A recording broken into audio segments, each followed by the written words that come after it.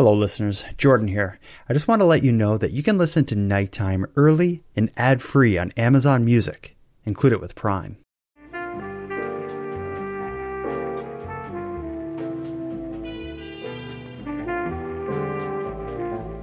You are listening to the Nighttime Podcast.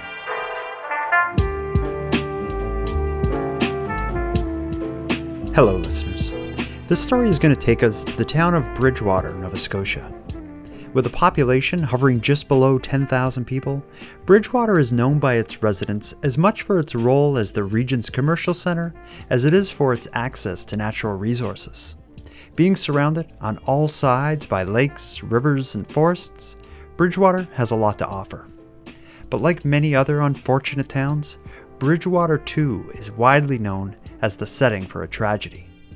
The story we're about to hear involves what, for most, is an unthinkable crime. Penny Boudreau fears her 12-year-old daughter Karissa is going to step in the way of a romantic relationship that Penny seems to value above everything else. And as this story progresses, it's going to be painfully clear the lengths Penny is willing to go to save it. Tonight, in this episode of Nighttime, I'll be joined by Sherry Aikenhead to discuss her best-selling book, Mommy Don't, and the case that it covers, the murder of Karissa Boudreau. Karissa, we love you. Your grandparents are looking for you. All of us are. I don't know where you are, but just come home or call or something, please. We're all worried. We just want you home safe. It's not like we're gonna get mad. We just want you home safe. Please. Sherry, I'm so excited to talk to you about your book, about this case, and everything in between. But before we get into all that, let's start with you. This is our first time meeting. Tell me a bit about Sherry Aikenhead. Where are you from? What led you to this? Well, I'm a small town girl from Fall River, Nova Scotia. I went to King's Journalism School in Halifax, and right away I got hired in Toronto by the news magazine Maclean's. Oh. Yeah, and I was a staff writer there, and for 20 years I kind of crisscrossed the country doing journalism, Edmonton Journal out in Alberta. Then, like a good Maritimer, came home when I started having children and worked at the Daily News in Halifax. So I was the managing editor there. Had a great end of my journalism career, and then I went into government communications. Oh, wow. Okay. I guess it's not a big departure to go from journalism to government communications, I guess.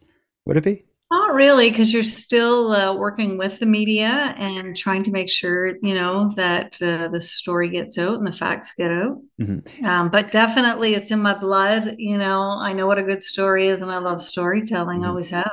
And now that you've ended your career in journalism, doesn't seem like you really have, because we're here talking about a book you just released, I believe just weeks ago it had come out. Before we get into the book though, you're retiring. Why did you decide, instead of spending all your time in the garden, spending all of your time writing and researching this case in particular? What led to you writing this book? Well, I've been working on it for 4 years. Started researching pre-COVID, but it's a great question. I was in government 15 years, and I was working in the Department of Justice for Nova Scotia. And in that role, like in communications, you work with the media, you follow the big cases that are, of course, justice related. This one really grabbed me, I have to say. The day that I was down in Bridgewater in my role as a communications director, I sat in the court the day that Penny was coming in. So I sat in those court benches along with the family and hundreds of others. As a mother of 3 boys, I just felt sick. And I thought, I drove back to the city after all the interviews with all people were done, and went to my colleague in Halifax at the Department of Justice, and I said, I'm going to write a book about this someday. That was 15 years ago. Wow.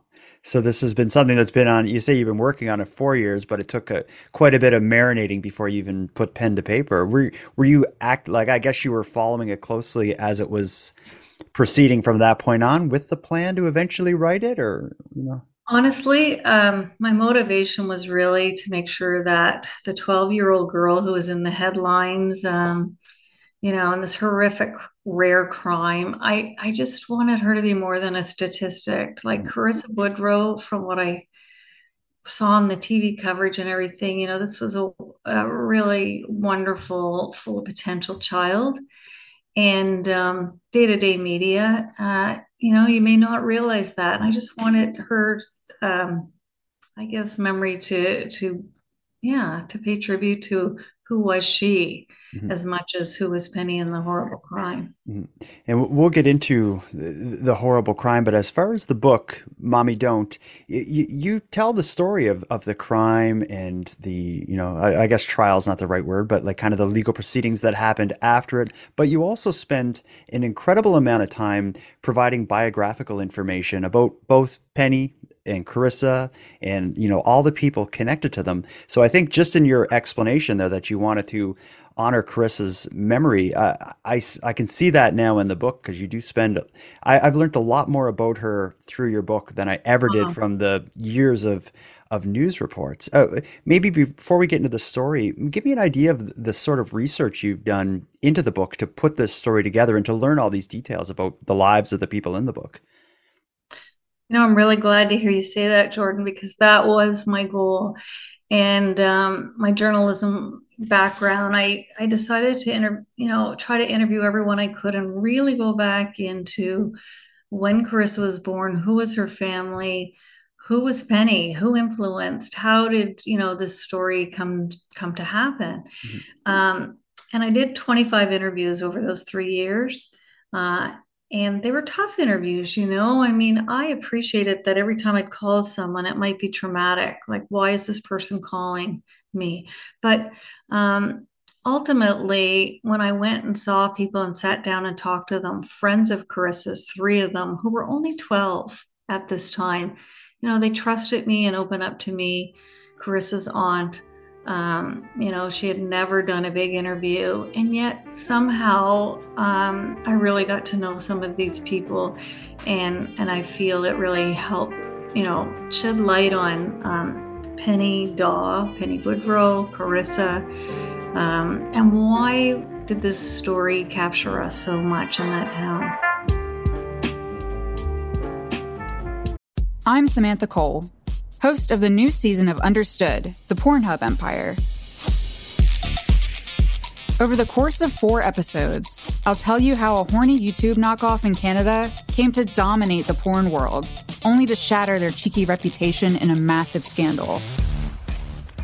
The Pornhub Empire is a new season of Understood from the CBC. Available now wherever you get your podcasts. I'm Aaron Habel of Generation Y, and with me is Jack Luna of Dark Topic. We'd like to introduce you to Marooned, a new podcast that's sure to capture your attention. Tales of the catastrophically lost are what we have to offer. Hikers swallowed by the woods. Explorers discovering nothing but destitution. True crime calamity. Oddities of harrowing human experience. It's a museum of misadventure. So pack a lunch. Subscribe to Marooned wherever you find podcasts. We are waiting.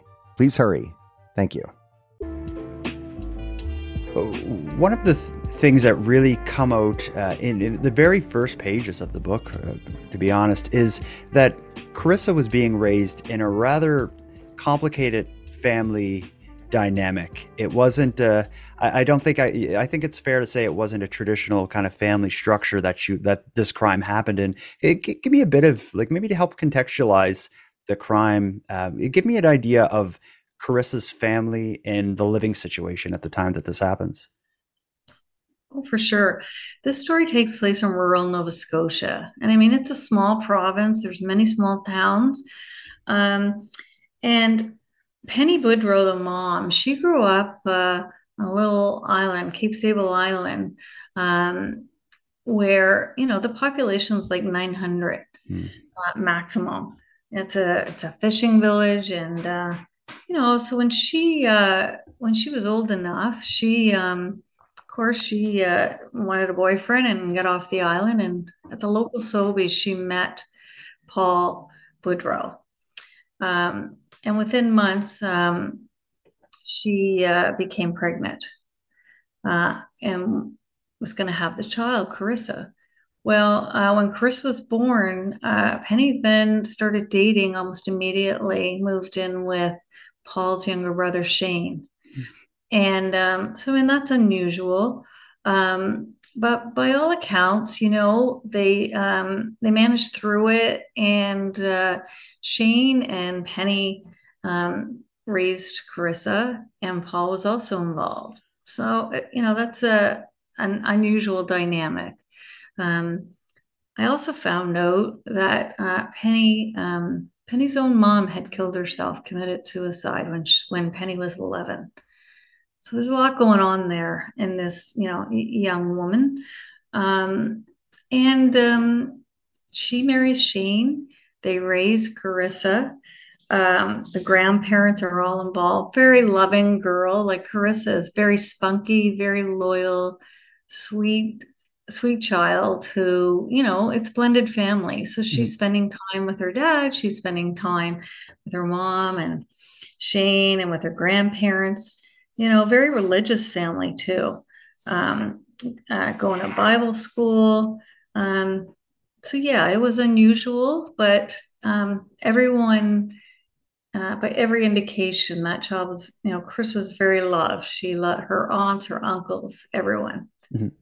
And then something else would change. So what you've described so far, this with this blended family, leading up to the crime that would end Chris's life, there was another change where Penny left the man, one of the men who raised Karissa, and was living with another man. And Karissa was between the two homes. Can you kind of explain that point in Carissa's life and what led to her actually moving in with Penny? Sure. So, Karissa was spending summers with her biological dad, Paul, still visiting, living with Shane and Penny near Bridgewater. But eventually, Penny broke up with Shane and left him. This really upset Karissa. She was very close to Shane. I guess we would say her stepfather. And, she gets angry and she says, I'm going to, she'll move in with her dad in Shelburne. Meanwhile, Penny has met this gentleman named Vernon McCumber at the Atlantic Superstore in Bridgewater. And he's stocking shelves and she's a cashier. And, within 6 months, they move in together. So now Penny is with Vernon. And Carissa's having a little trouble with living at her dad's place and says, could I move back in with mom? But when she moves back in with mom, she moves into an apartment in a 3-story building with paper thin walls.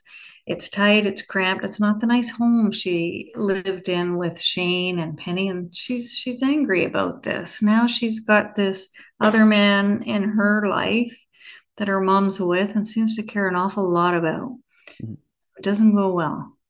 And in the story, a lot is said about Penny and Carissa's relationship and kind of the problems they were having at this point. But I've never really seen why or seen an explanation as to why Karissa decided to leave her dad's house to go with Penny. You just mentioned there that there was some conflict between Karissa and her dad, but I haven't seen much said or written about that. Do you have any background on why she left? Yeah. No, it wasn't actually between her and her dad, Paul. They had a great relationship. They would go camping, go to the movies, but he had a girlfriend. Oh, okay. So that's, by all accounts, that seems to be in Carissa's diaries. She wanted to be with her mom. Mm-hmm. One of the most interesting interviews was actually with Shane and Paul's mother. So this is the mom, Suzanne Greer, who's a librarian, very well respected in little town Shelburne, and it's her boys,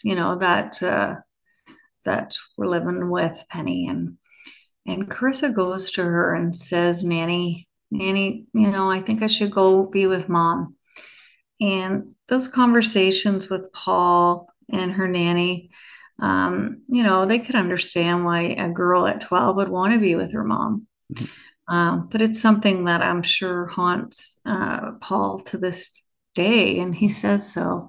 And it also haunted Suzanne. She told me that when I interviewed her. She's since passed, but this really played on her mind too. So it wasn't, I mean, I think it's kind of normal that a child would, change her mind. She's 12, almost 13. Mm-hmm. I think people can relate to that. But yeah, she wasn't there very long. She moved in November 2007 with Vernon and Penny. Now, when Karissa moves in with Vernon and Penny, you described she needed to adapt a little bit to leaving an actual like standalone home with a yard and such to being in a smaller apartment with a whole lot less privacy. I don't know if it's just that or also the dynamic between Karissa and Penny, but it seems like they weren't mixing well at all when Karissa moved in. Can you talk about Carissa's time living with Penny and Yeah. Vernon and what problems they were having? Sure. We know what problems they're having because we've seen Carissa's diaries. Mhm. And in her diaries, she talks about, I'm mad because I don't have, I miss Shane. I don't have the backyard. I'm upset because mom, she can't relate to mom. Mom has these strict hours. I mean, in many ways, think of it. She was, when you're turning 13 and a young girl, there's all kinds of that angst. But she really feels angry about the living situation, and not just cramped up, but that they're really keeping an eye on her, and they're fighting a lot. They're yelling a lot. Carissa and Penny are clearly in conflict. And I'm sure a lot of moms can relate to that, but this was really getting on Vernon's nerves. It was bothering him because he'd come up the stairs and hear hollering and yelling, and yeah, it wasn't a great situation. Mhm. And it seems like, at least from Vernon's point of view, publicly, it was something needed to be done to quash the beef between Carissa and Penny. And it sounded like, and this is going to lead up to the point where we'll discuss Carissa's disappearance, but the original plan, according to Penny, was to have some time alone with Carissa for a drive and a talk. This was the version of the story we heard in the media initially when this was a missing persons case. Is that this whole event starts with a mother Yeah, and daughter going for a long drive to maybe set some boundaries and try to kind of reset the relationship. yeah. So, Vern says according to Vern, he says, you need to have a powwow. You need to go out and talk it out.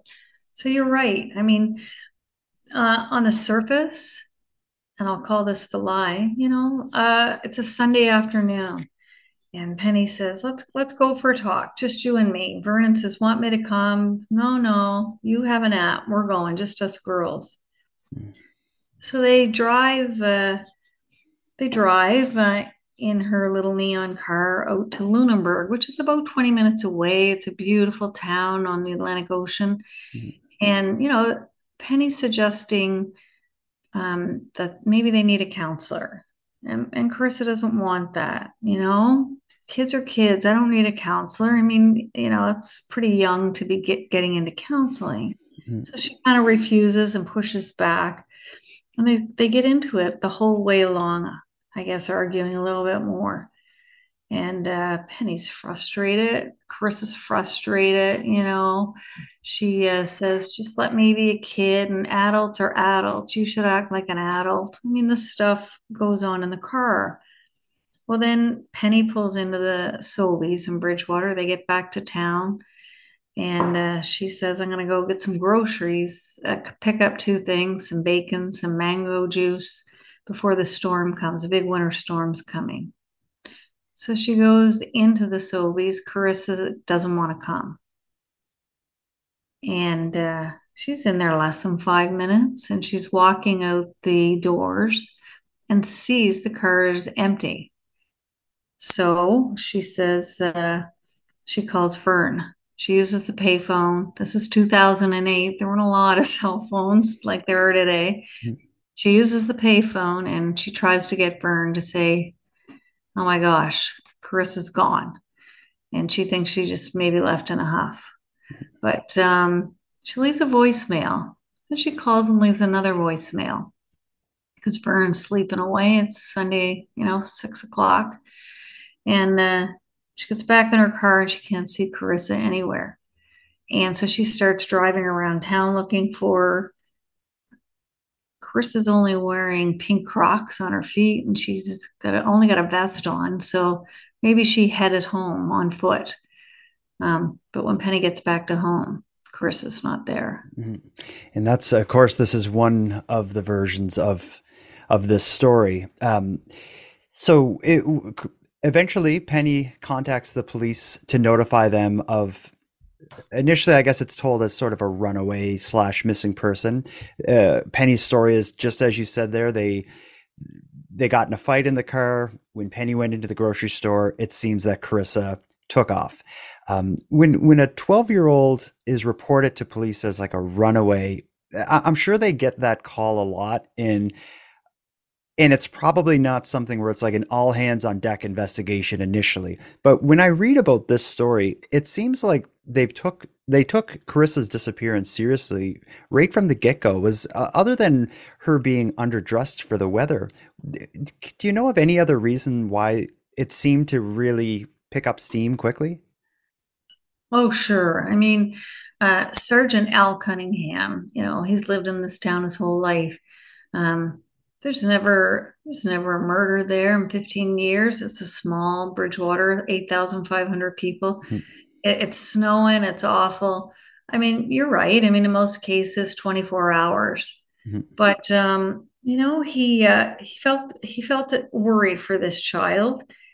And when he talked to the mom, maybe something went off a little bit in his head that, is this, I'm worried about this. This mother keeps talking about this child by her and she and it at one point. And like, I don't know.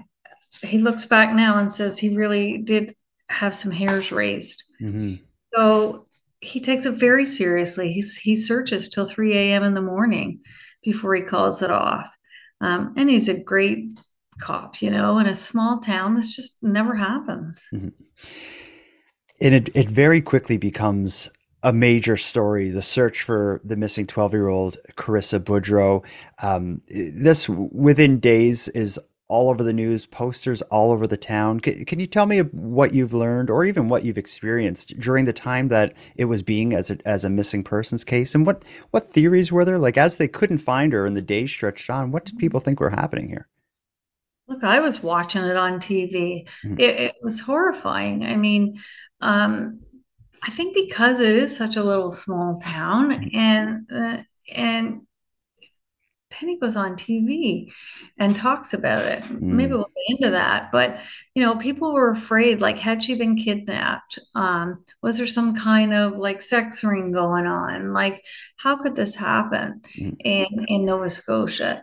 And, there's Amber Alerts. Child Find comes in and it starts to expand into the US across the border and into New Brunswick.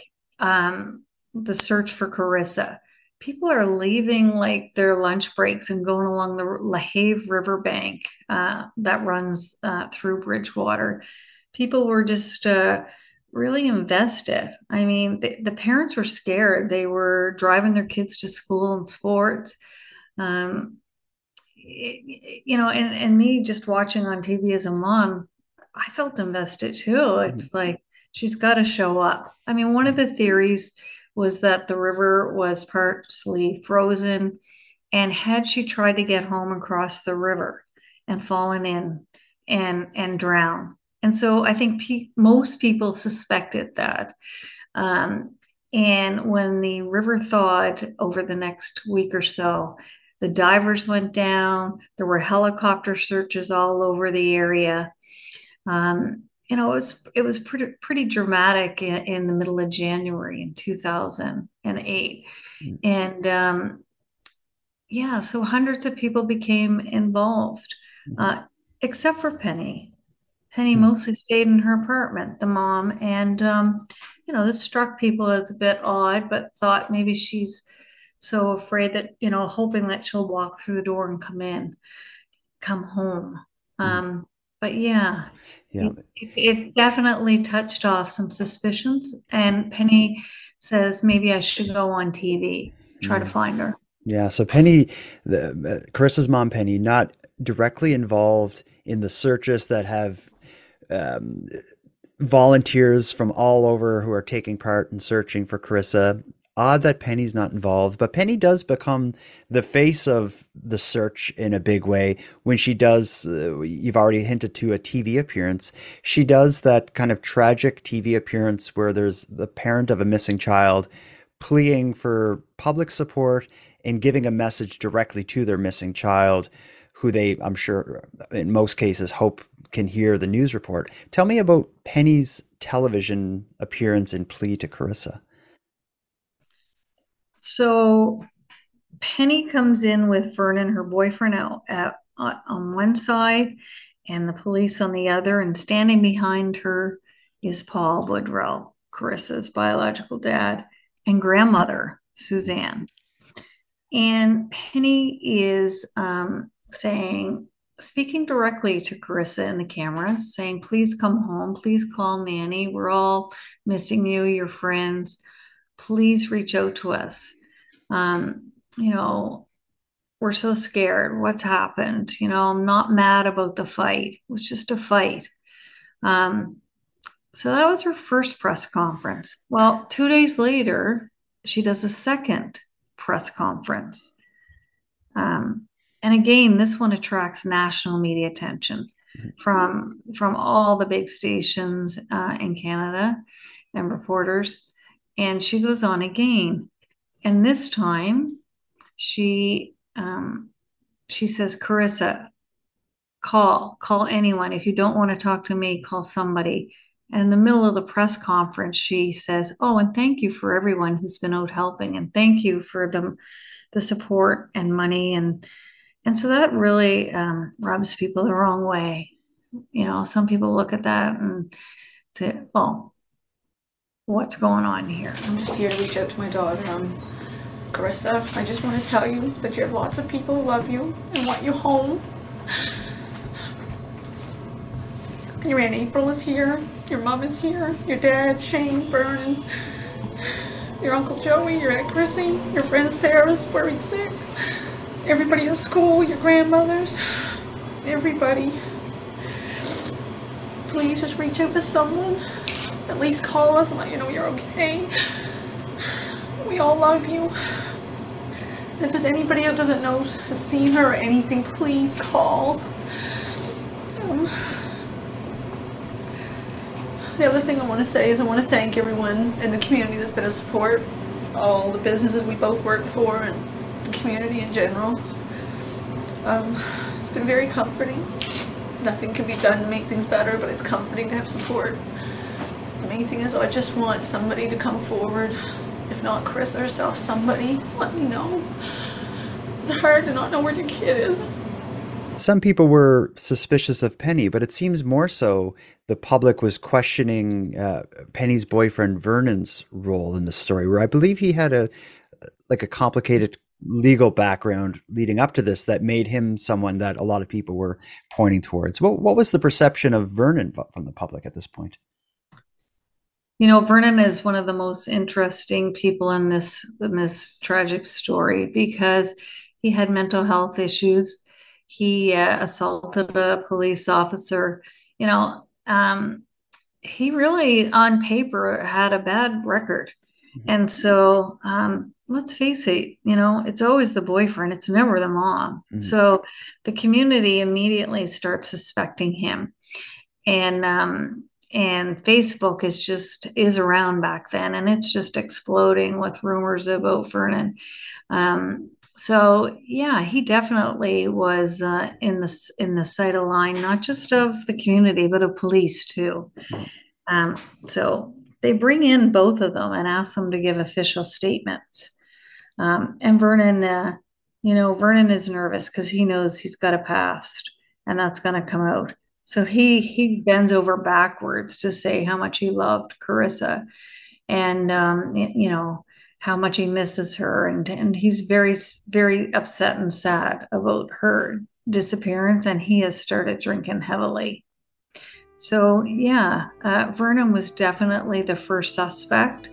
Um, it it uh, it was getting pretty intense in Bridgewater, because by now we're almost 2 weeks in and she hasn't been found, and so the rumor mill is rampant.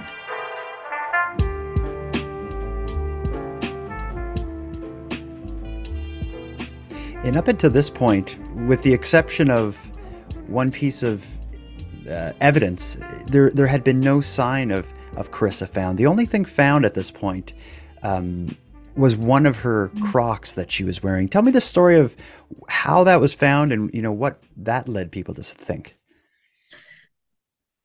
It was so odd. A man was out driving by this kind of farmland dirt road, and on the snowbank from the big storm that had finally been plowed sat one pink croc. And how odd, it was sitting on top of a frozen snowbank.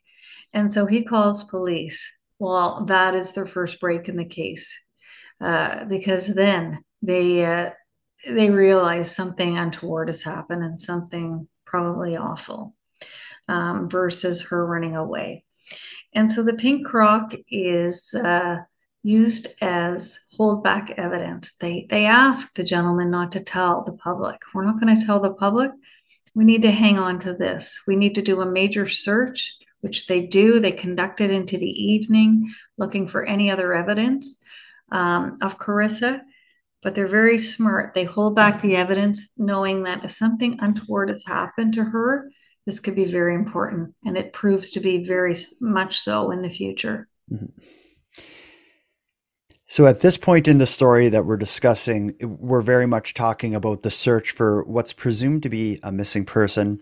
With the police having holdback evidence, some suspicion being directed towards Karissa's mom, Penny, and her live-in boyfriend, Vernon. It seems like investigators are beginning to expect some a bad outcome for this story, but the story will really take a dramatic turn when a second discovery is made, also completely accidentally.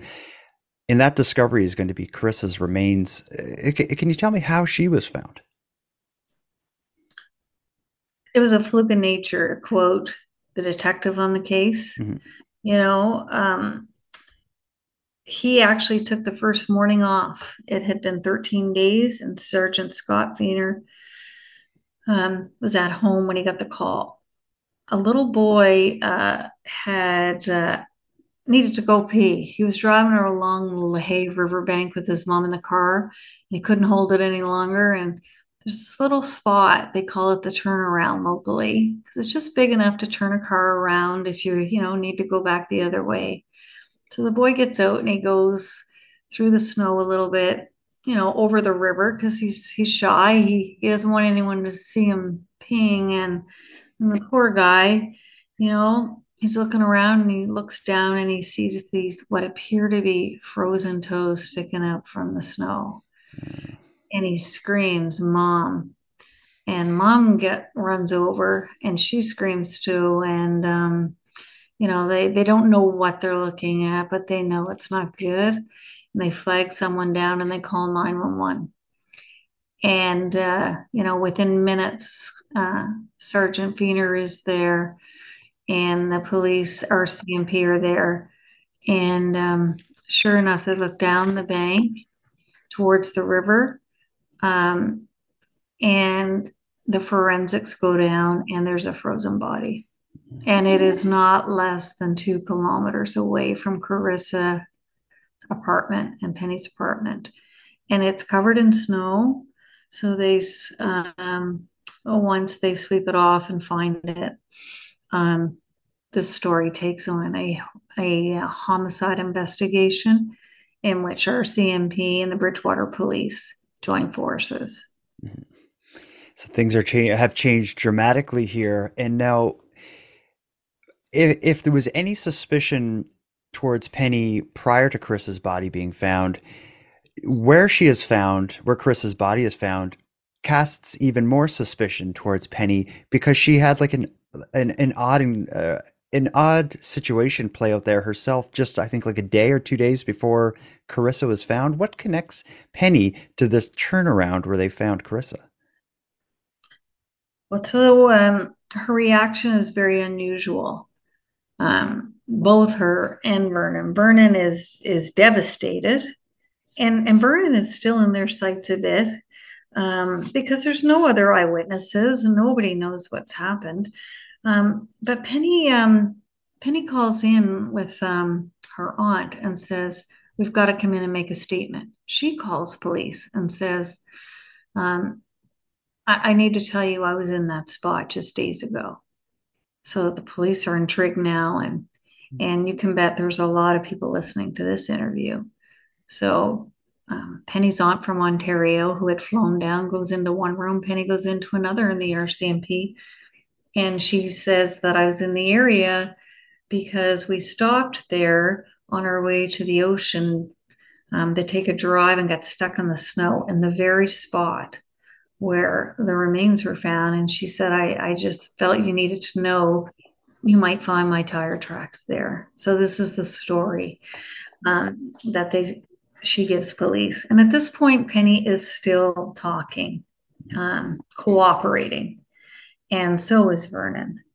But yeah, it's very unusual. And as Detective Feener said, the hairs are up by now on the back of me. But at least this part of the story is true. Like Penny did turn her vehicle around in this spot days before Karissa was found and got stuck in the snow to the point that someone had to like come and help pull her out of there, I believe. And maybe a passing motorist had to like actually intervene to get her vehicle unstuck. And there was a witness to this, so that part, whether she ended up getting stuck there intentionally, it at least actually happened.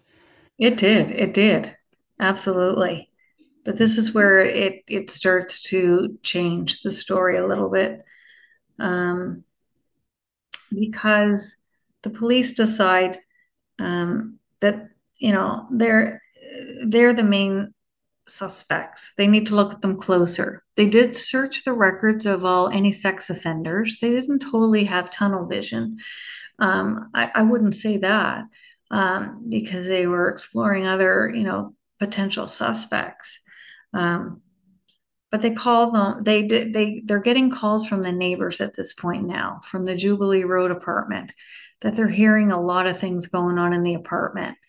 And at this point, they decide they're going to try to make an arrest and really be aggressive and charge them and hold them for 24 hours and find out if either of them would confess. Because the neighbors have called in and they've got heard these conversations and fights, and Vernon crying and yelling, "Oh, she killed her daughter." So, it's time to step it up here and get them in. Yeah. And you said yourself there that one of the things they did in the investigation was took a look around for other sex offenders living in the area. That's something we should just briefly touch on. Is when Karissa was found, there was a reason to suspect that this may have been like a sexually motivated crime, or something, or was at least her body was displayed to maybe hint towards that. What led to there being a need to investigate sex offenders in the area? Well, it's a great question. Medical examiner Matt Bose, who I was working with at the time because he's part of the Justice Department, he went down from Halifax. They knew this was so serious. He drove there down to Bridgewater to take a look at the scene. And he described to me later in our interview, and his report talks, which was eventually public, how Karissa was found with her one leg of her jeans down and her Winnie the Pooh underwear down, and almost looked like someone had assaulted the child. On the surface, that's what it looked like. But Dr. Matt Bose says, I think someone's trying to stage this and make it look like a sexual assault. Yeah, and when he finished the autopsy, there was no evidence of a sexual assault. Wow. But the day he finishes the autopsy is very important in this story because to this point, 3 days in, sadly, they had to wait for Karissa body to unthaw before they could do the autopsy. And the police call in Vernon and Penny and the aunt that's visiting. And they think they're about to hear a status update on whether this body and remains were Karissa. The autopsy has just been completed. In fact, it's Valentine's Day, and the police take them into separate rooms and charge them with the murder of Karissa. On Valentine's Day. And in a way, it's interesting because, Penny had written a lot of love notes around the house for Vernon. We start to see and hear about kind of their relationship. But if they arrest them, then they can get a warrant to search the apartment. So that's what they discover. Dozens of love notes from Penny to Vernon. And notes that are very specific. I don't want you to leave me. I don't want you. I love you. I am the person, of your dreams, that kind of notes. It starts to show them what that relationship was all about. Mm-hmm. They were initially taken in charge. The search of the home was done that found like the quote unquote love notes that you described, but that wouldn't do the trick. Eventually they are released and the charges don't stick at least at this point. Why was it that they were like, did they not have enough information, or why did it not end here? Well, for two reasons. This is at the point in the interview when Penny refuses to talk. So up until now, she's been the face of the search. They're trying to put pressure, say, look, we've heard what's going on. We think this. We're at your apartment right now searching. And she says nothing. I want a lawyer. I want a lawyer. And it's true. In the apartment, they find a few traces of blood and they find a few other things, a cord, but nothing that the Crown feels, is enough evidence. There's none of Karissa's clothing from that day.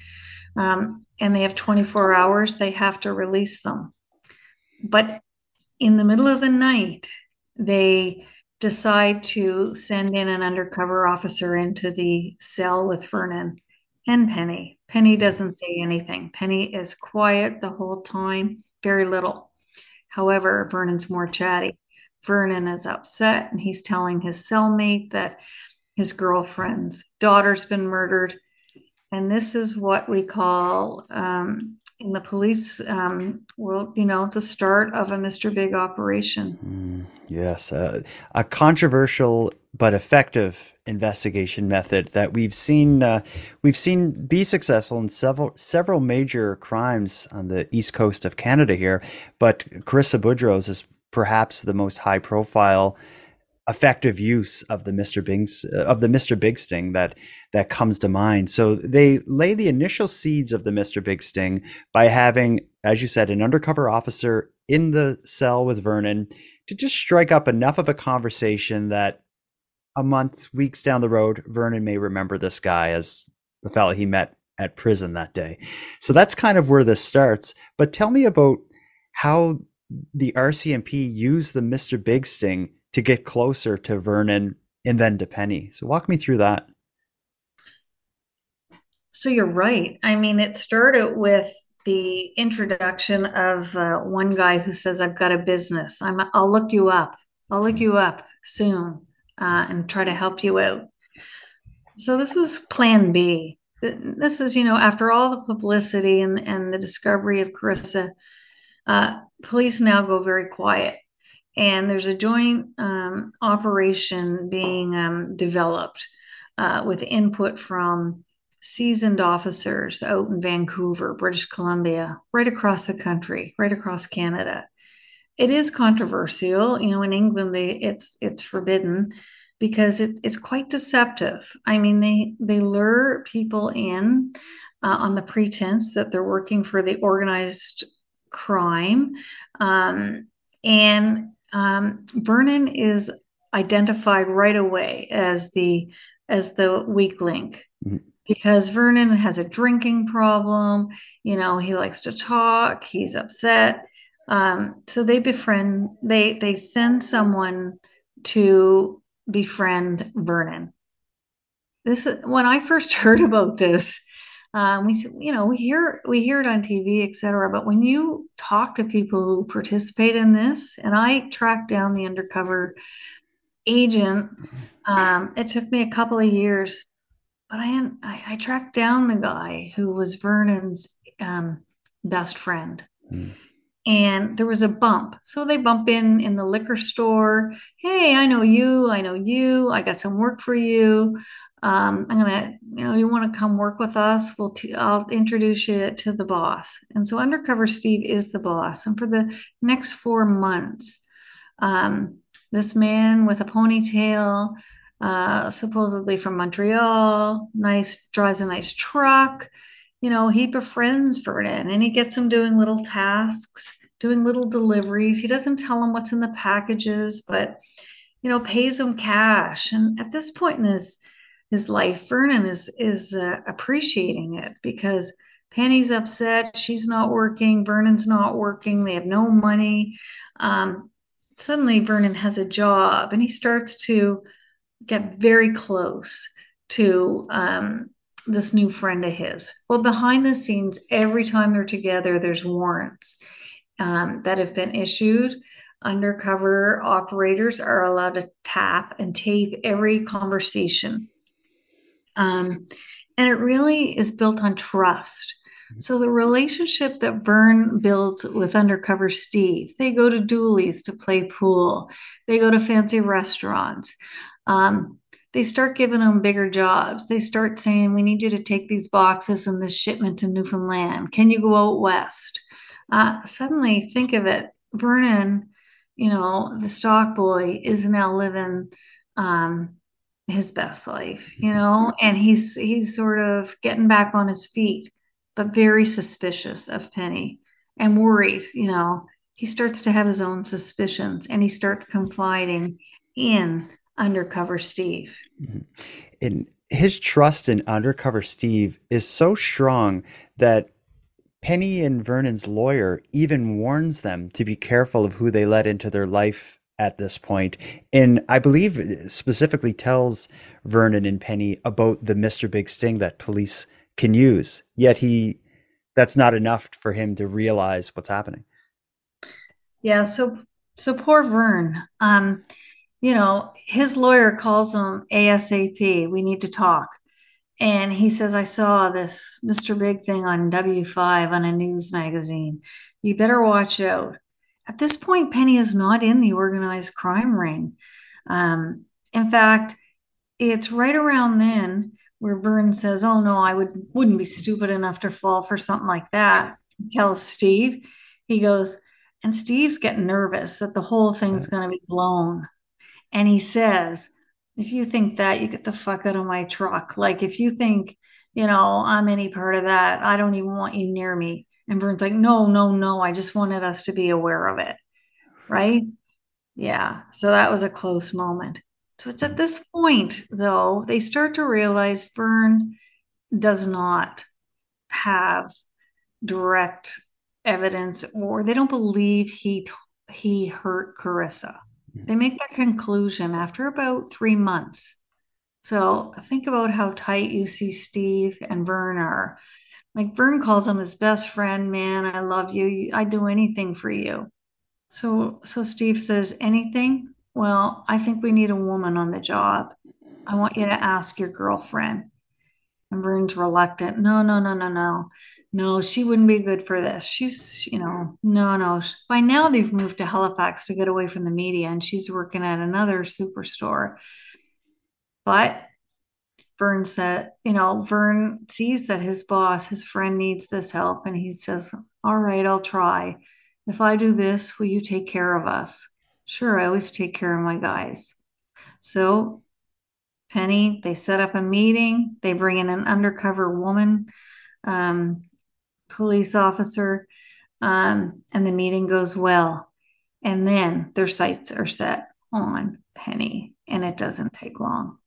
So they convince Penny to join this fake criminal organization to do the same kind of odd jobs that for cash that Vernon had been doing. Up until now, Penny largely kept to herself and wasn't kind of confiding in anyone. But as you said, it doesn't take long. What is Penny's interaction like with undercover Steve and his pseudo criminal organization? Well, she thrives. She loves it.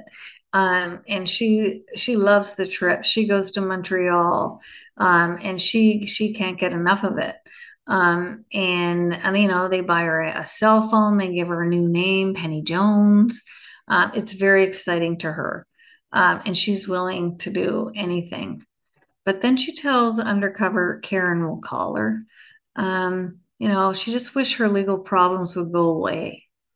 And undercover Karen says, "What do you mean your legal problems?" And then Penny starts to tell her about her daughter being, you know, missing and murdered, and the police think it's her. And she says to her, you know, I just really wish that I could blow up the any DNA or evidence they have. And this is the conversation that'll haunt her forever. So where does it go from here? So Penny can find, she doesn't say like, I did it. She just says like, my life would be easier and I could better devote myself to working in this criminal organization if that police station and the evidence within it were to blow up and be gone forever. That is like the blood in the water for the investigative sharks that are running this Mr. Big Sting. What do they do with this information?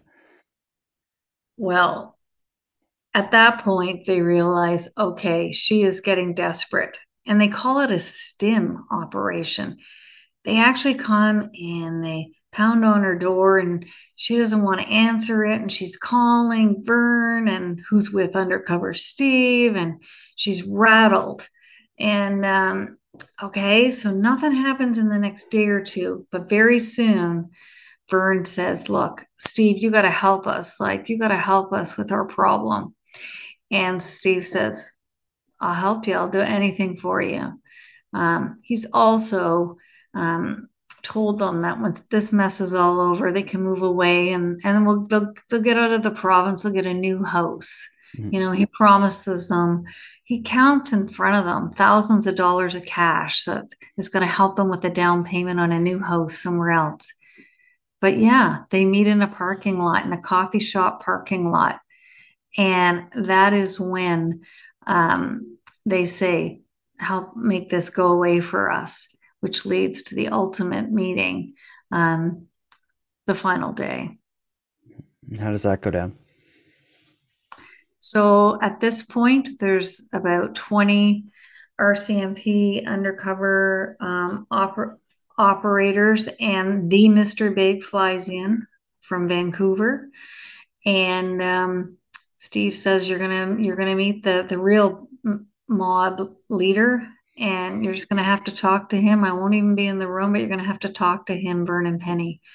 So this Mr. Big is very astute, and he knows how to get Penny alone in the room, and Vernon leaves.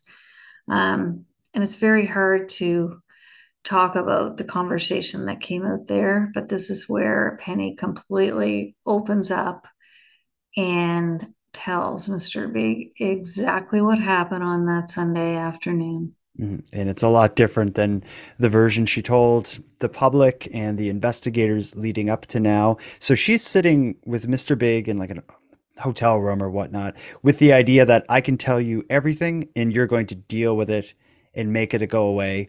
She has complete trust in them, as evidenced by what she goes on to reveal. What is this second version, the much closer to the truth version that we hear from Penny as a result of this complicated Mr. Big Sting? So undercover Steve is in the next room watching through a video camera. He doesn't even really know what's coming next. Mhm. Nobody does. Um, She tells him that her boyfriend Vernon gave her an ultimatum, that it was either me or the child. And so Penny decides she values the relationship with Vernon. Um, and she tells Mr. Big that she did take her daughter for a drive that afternoon. And they did set out to Lunenburg. And they did talk. And things did go poorly. But she's also packed twine in the trunk of the car. And she tells Mr. Big that they did go to the Sobeys. And she corroborates like the drives around town. But instead of going to the parks, she went off the dirt road, the farm road, and Karissa was saying she wanted to get out. So at this point, Karissa is afraid, very afraid of why are we coming up here? And it's get dark and it's snowing. And Karissa gets out. Her mom comes around and shoves her and knocks her down in the frozen snow and takes out a piece of twine and puts it around her own daughter's neck. And this is hard to retell. Um, her daughter says, "Mommy, don't." Those were her last words. A daughter that is trusting a parent, and yet Penny does strangle her daughter.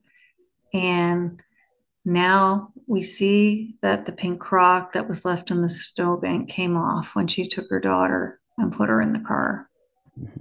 She then drives down to the turnaround spot, and she takes her daughter and she rolls her down the riverbank. And she confesses to Mr. Big that she did pull down the pants and try to make it look like a sexual assault. Penny then leaves. It's dark. There's not many people out. She takes the twine and she puts it in a coffee cup and she drives to the Tim Hortons and throws it in the garbage. And she takes the vest and the other pink crock and she puts them in a trash can and she goes home. Wow. In this, like, with everything you know about this story, this version of the story that we hear from Penny to Mr. Big, how close to the truth, like, do you personally believe this is? Well, we know a lot of it has to be true because it does align with what the police were able to uncover in terms of the evidence. It does. Only the killer would know the cause of death. That was never revealed. It was Penny who said she was strangled, and it was Dr. Matt Bose, who I worked with, who concluded that it was death by strangulation and that had never been public. We also know that the clothing and the other evidence was deposited in the places that Penny had said she had gone looking for Karissa. So, I mean, ultimately, Penny is the only one who knows what truly happens. But the fact that she wrote this down on paper, that she confessed, and remember, she didn't know she was confessing. She was being videotaped. It's only when they arrested her a week later after the confession on the video, she still maintained her innocence, even though she was now charged again.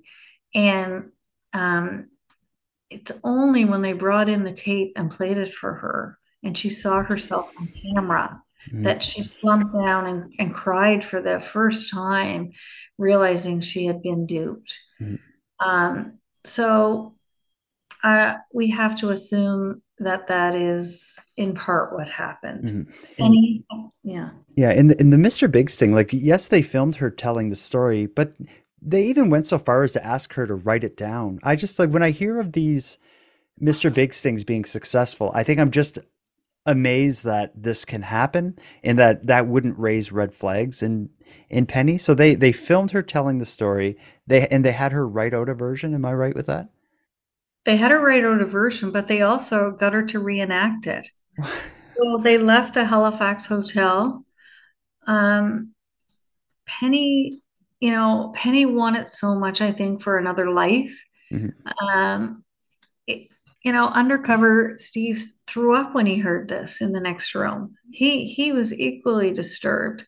Like, he says it was just pure evil what he heard her saying.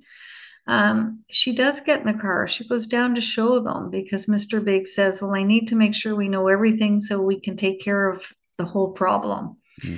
Mm. She takes them to the site. She takes them to the spots. She's very explicit in showing Mr. Big what happened. And then at the end, he says, we need one more thing from you. I mean, these RCMP have been doing this for years and years. Up to this point, they've done 350 Mr. Big operations in Canada. And he asks her for a piece of clothing so that he can get rid of it in case there's any evidence. And she goes and gives him her winter coat that she was wearing that day. It's amazing. And according to her, Penny's version that she gives Mr. Big, Vernon was not aware of what she was doing. I believe she even went so far as to say, like, I don't want Vernon to know about this. This is, between us. So it seems like Vernon is not involved. In her motivation is supported by the things she said, but also those kind of obsessive love notes that you described. It's very clear that the relationship as she saw it with Vernon was her number one priority, her number two and number three priorities as well. So I think that seems appropriate. That seems fair to say. Yeah, it does. And I think that's what makes it so even sadder. And in all the interviews for the book and all the, there's an aunt that spent many hours with me, so hurt because Penny had choices. There were many people, as we talk about in Carissa's life, who would have taken her. And, that her daughter was an inconvenience to her, that she would go to such lengths, just makes it even more tragic and unnecessary. And the story, as we hear, Penny had twine in her, or rope or whatever, in the trunk of her car, either by coincidence or by plan. Initially, there's enough evidence to charge her with first-degree murder, which would involve some sort of premeditation, but that's not what she eventually gets stuck with. What leads to her instead being convicted of second-degree murder? Will you tell that story? Sure. So the Crown, not only do they have the confession on tape, they also have the premeditated fact that she made those phone calls ahead and planted her version of what happened. That's So, right, because when she's in the grocery store yeah, in Sobeys, the initial version is that Karissa got out of the car and took off from there. yeah, But in reality, Karissa was killed after yeah, that. yeah. And so, they feel that is premeditation. She also, they think, picked this particular day because it was a snowstorm. Mm. So the Crown feels very confident that they could get first degree murder, but in situations as horrible as this, they want to try to spare the family a trial, and they consult the family, and they do their research, and they actually do the pros and cons. They're very they're very sure that they can get first, but is it worth it? Two mitigating factors, I think. One was, if we get her to agree to plead guilty and take second degree, can we get a long sentence? And they do negotiate and talk with the defense about a 20-year sentence, which is one of the longest that you can get in second degree. And they go back and chat with talk to the family, and decide that this is the best way to go. I also think one of the factors was they didn't have to play the video. which trust me, it's very, I can imagine watching that, and having that out in the public for two reasons: traumatizing for the entire family, and also it shows the ins and outs of the Mr. Big operation very clearly. Oh, yes. Back in 2008, it's a controversial, operation. So, I mean, no one has ever seen that except for the police. And so, yes, they agreed to a statement of facts. And that's how we know, and that's the research I started with. What did she agree was a statement of fact? And that does make the proceedings happen fairly quickly that January morning when people thought a trial was starting and instead it was a guilty plea. So she is sentenced right away that morning to 20 years without life, or life sentence with 20 years without parole.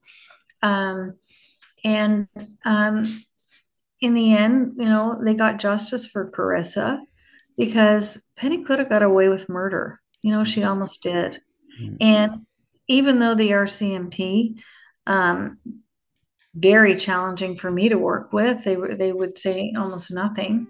And fortunately, through court filings, etc., I was able to get the warrants, ITOs, and I did find undercover Steve to validate everything, and interviewed him many times. They were successful, and I'm not sure Penny would have ever been caught without it.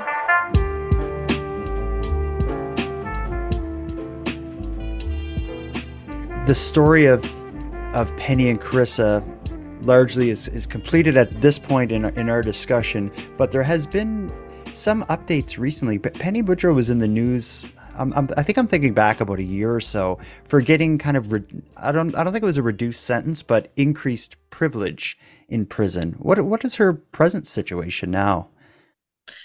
So you're right. In the Canadian justice system, if while you're serving your sentence and you're complying with all the rules, etc., you are sort of moved from maximum to medium to minimum security. She is still in a jail for women here in Nova Scotia, about an hour away from Halifax and Truro.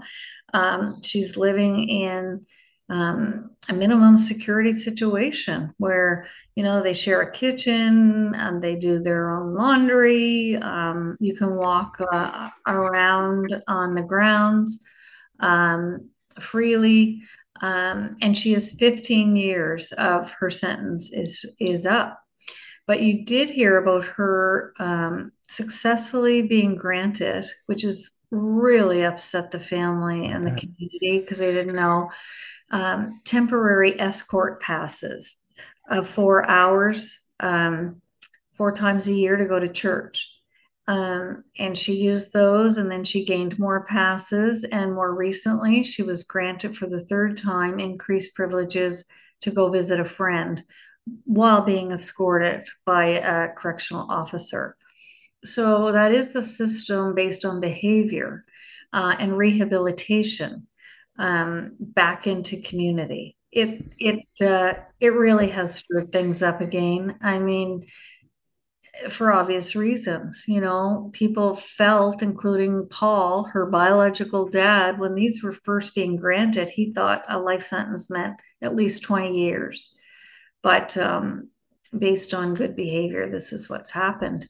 And now, as of today, this week, June 15th, Penny has the option for the next 3 months until September to apply for the faint hope clause, which in Canada has been abolished, but it was only abolished in 2011. And so the single act of murder she confessed to committing and was sentenced for happened in 2008.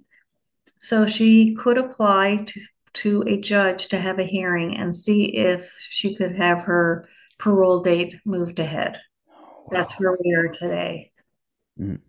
I want to get into some of your research on the book and some of the reactions to it, but I just have to ask right off the bat. You mentioned how many people you spoke with that were close to this story. Did you have any communication with Penny? I assume you at least reached out.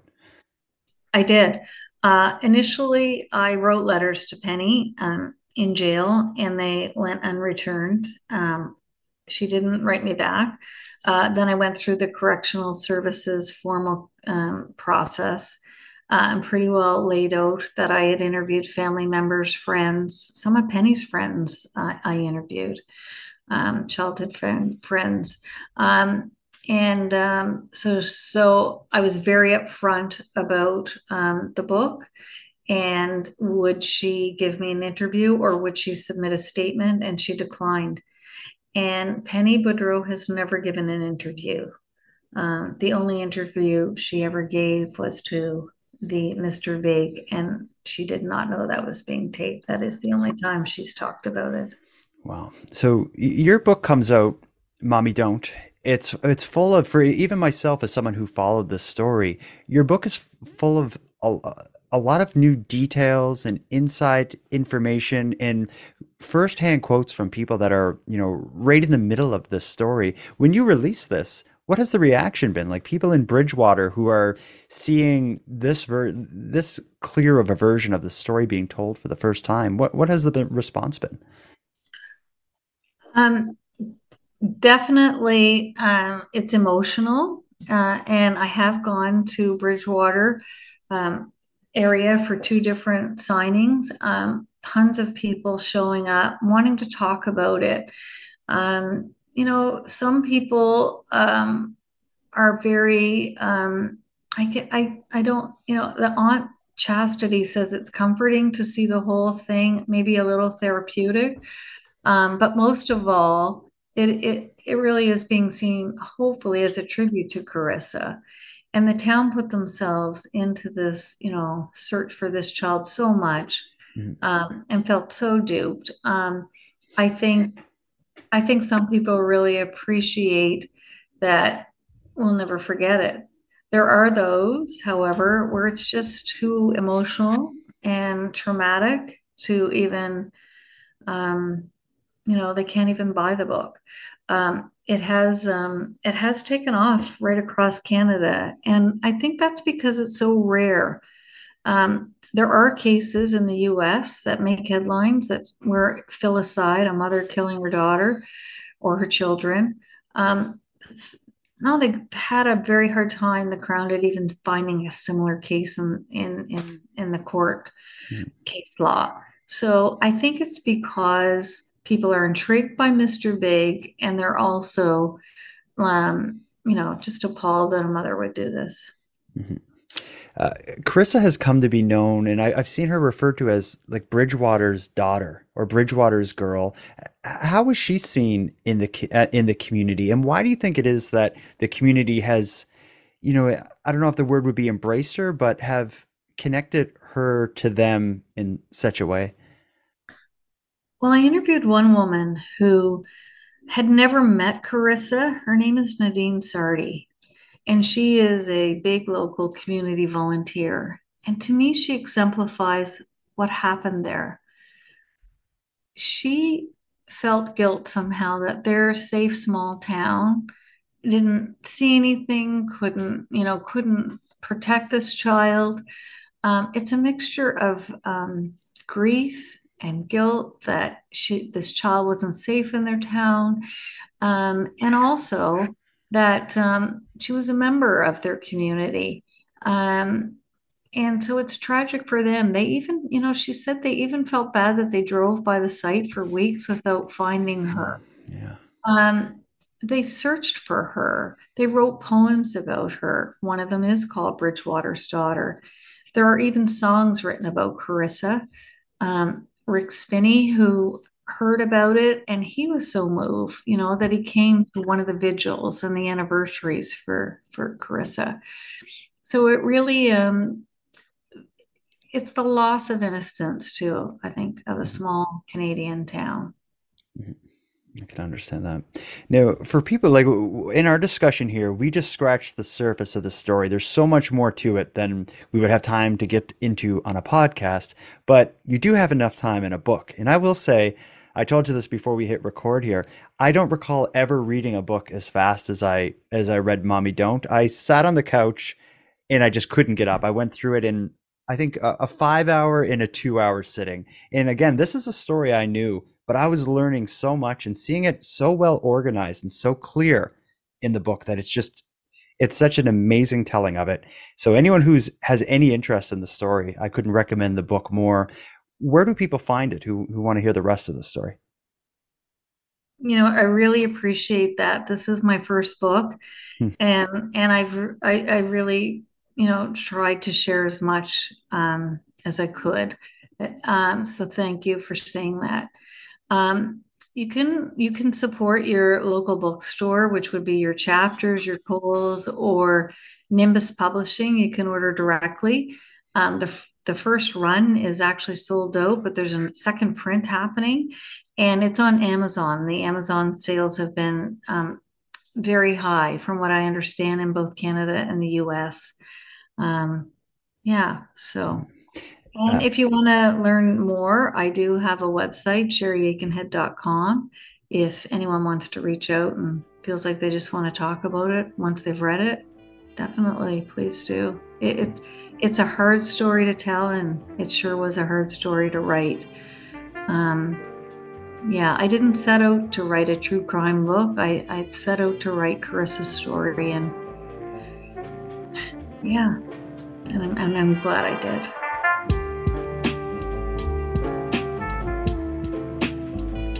I want to thank you for joining Sherry and I for this episode of Nighttime.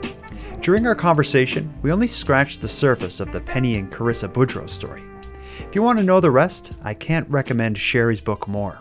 You can find Mommy Don't wherever good books are sold. Now, I'm going to start wrapping up this episode, but before we part, I'm going to end with some thanks. First, a big thanks to Sherry for sharing an evening with me and with you, the listeners of Nighttime. A big thanks to Monty Data, who contributes the music for this episode. A shout out to LJ from the Dystopian Simulation podcast, who provides my intro and outro voiceovers. And lastly, but most importantly, a massive thank you to each and every one of you listening to Nighttime, as without your interest and your support, this show would be as pointless as it would be impossible. Now, on the topic of support, let me thank the newest subscribers to the premium feed. Lindsay, Merritt, and Katie, thank you for going premium. And for anyone else who'd like to support the show, you can help us out in a variety of ways. First of all, a premium feed subscription costs only a couple dollars a month and both funds the creation of the show while giving you the episodes 2 days early, giving them to you ad-free, and giving you access to a full back catalog of episodes. If that sounds good, you can go premium at patreon.com/nighttimepodcast. And if for whatever reason you don't want to go premium but still want to support the show, you can give us a big hand by simply sharing this episode on social media and letting like-minded friends know what we're doing here. If you have any story ideas, want to give feedback on the show, or would like to contribute a question or comment to be aired and responded to in an upcoming episode, you can do all that and more at nighttimepodcast.com. Now, I hope to hear from you, but until then, take care of each other, hug your loved ones tight, and let me know if you see anything weird. The Nighttime Podcast is written, hosted, and produced by Jordan Bonaparte.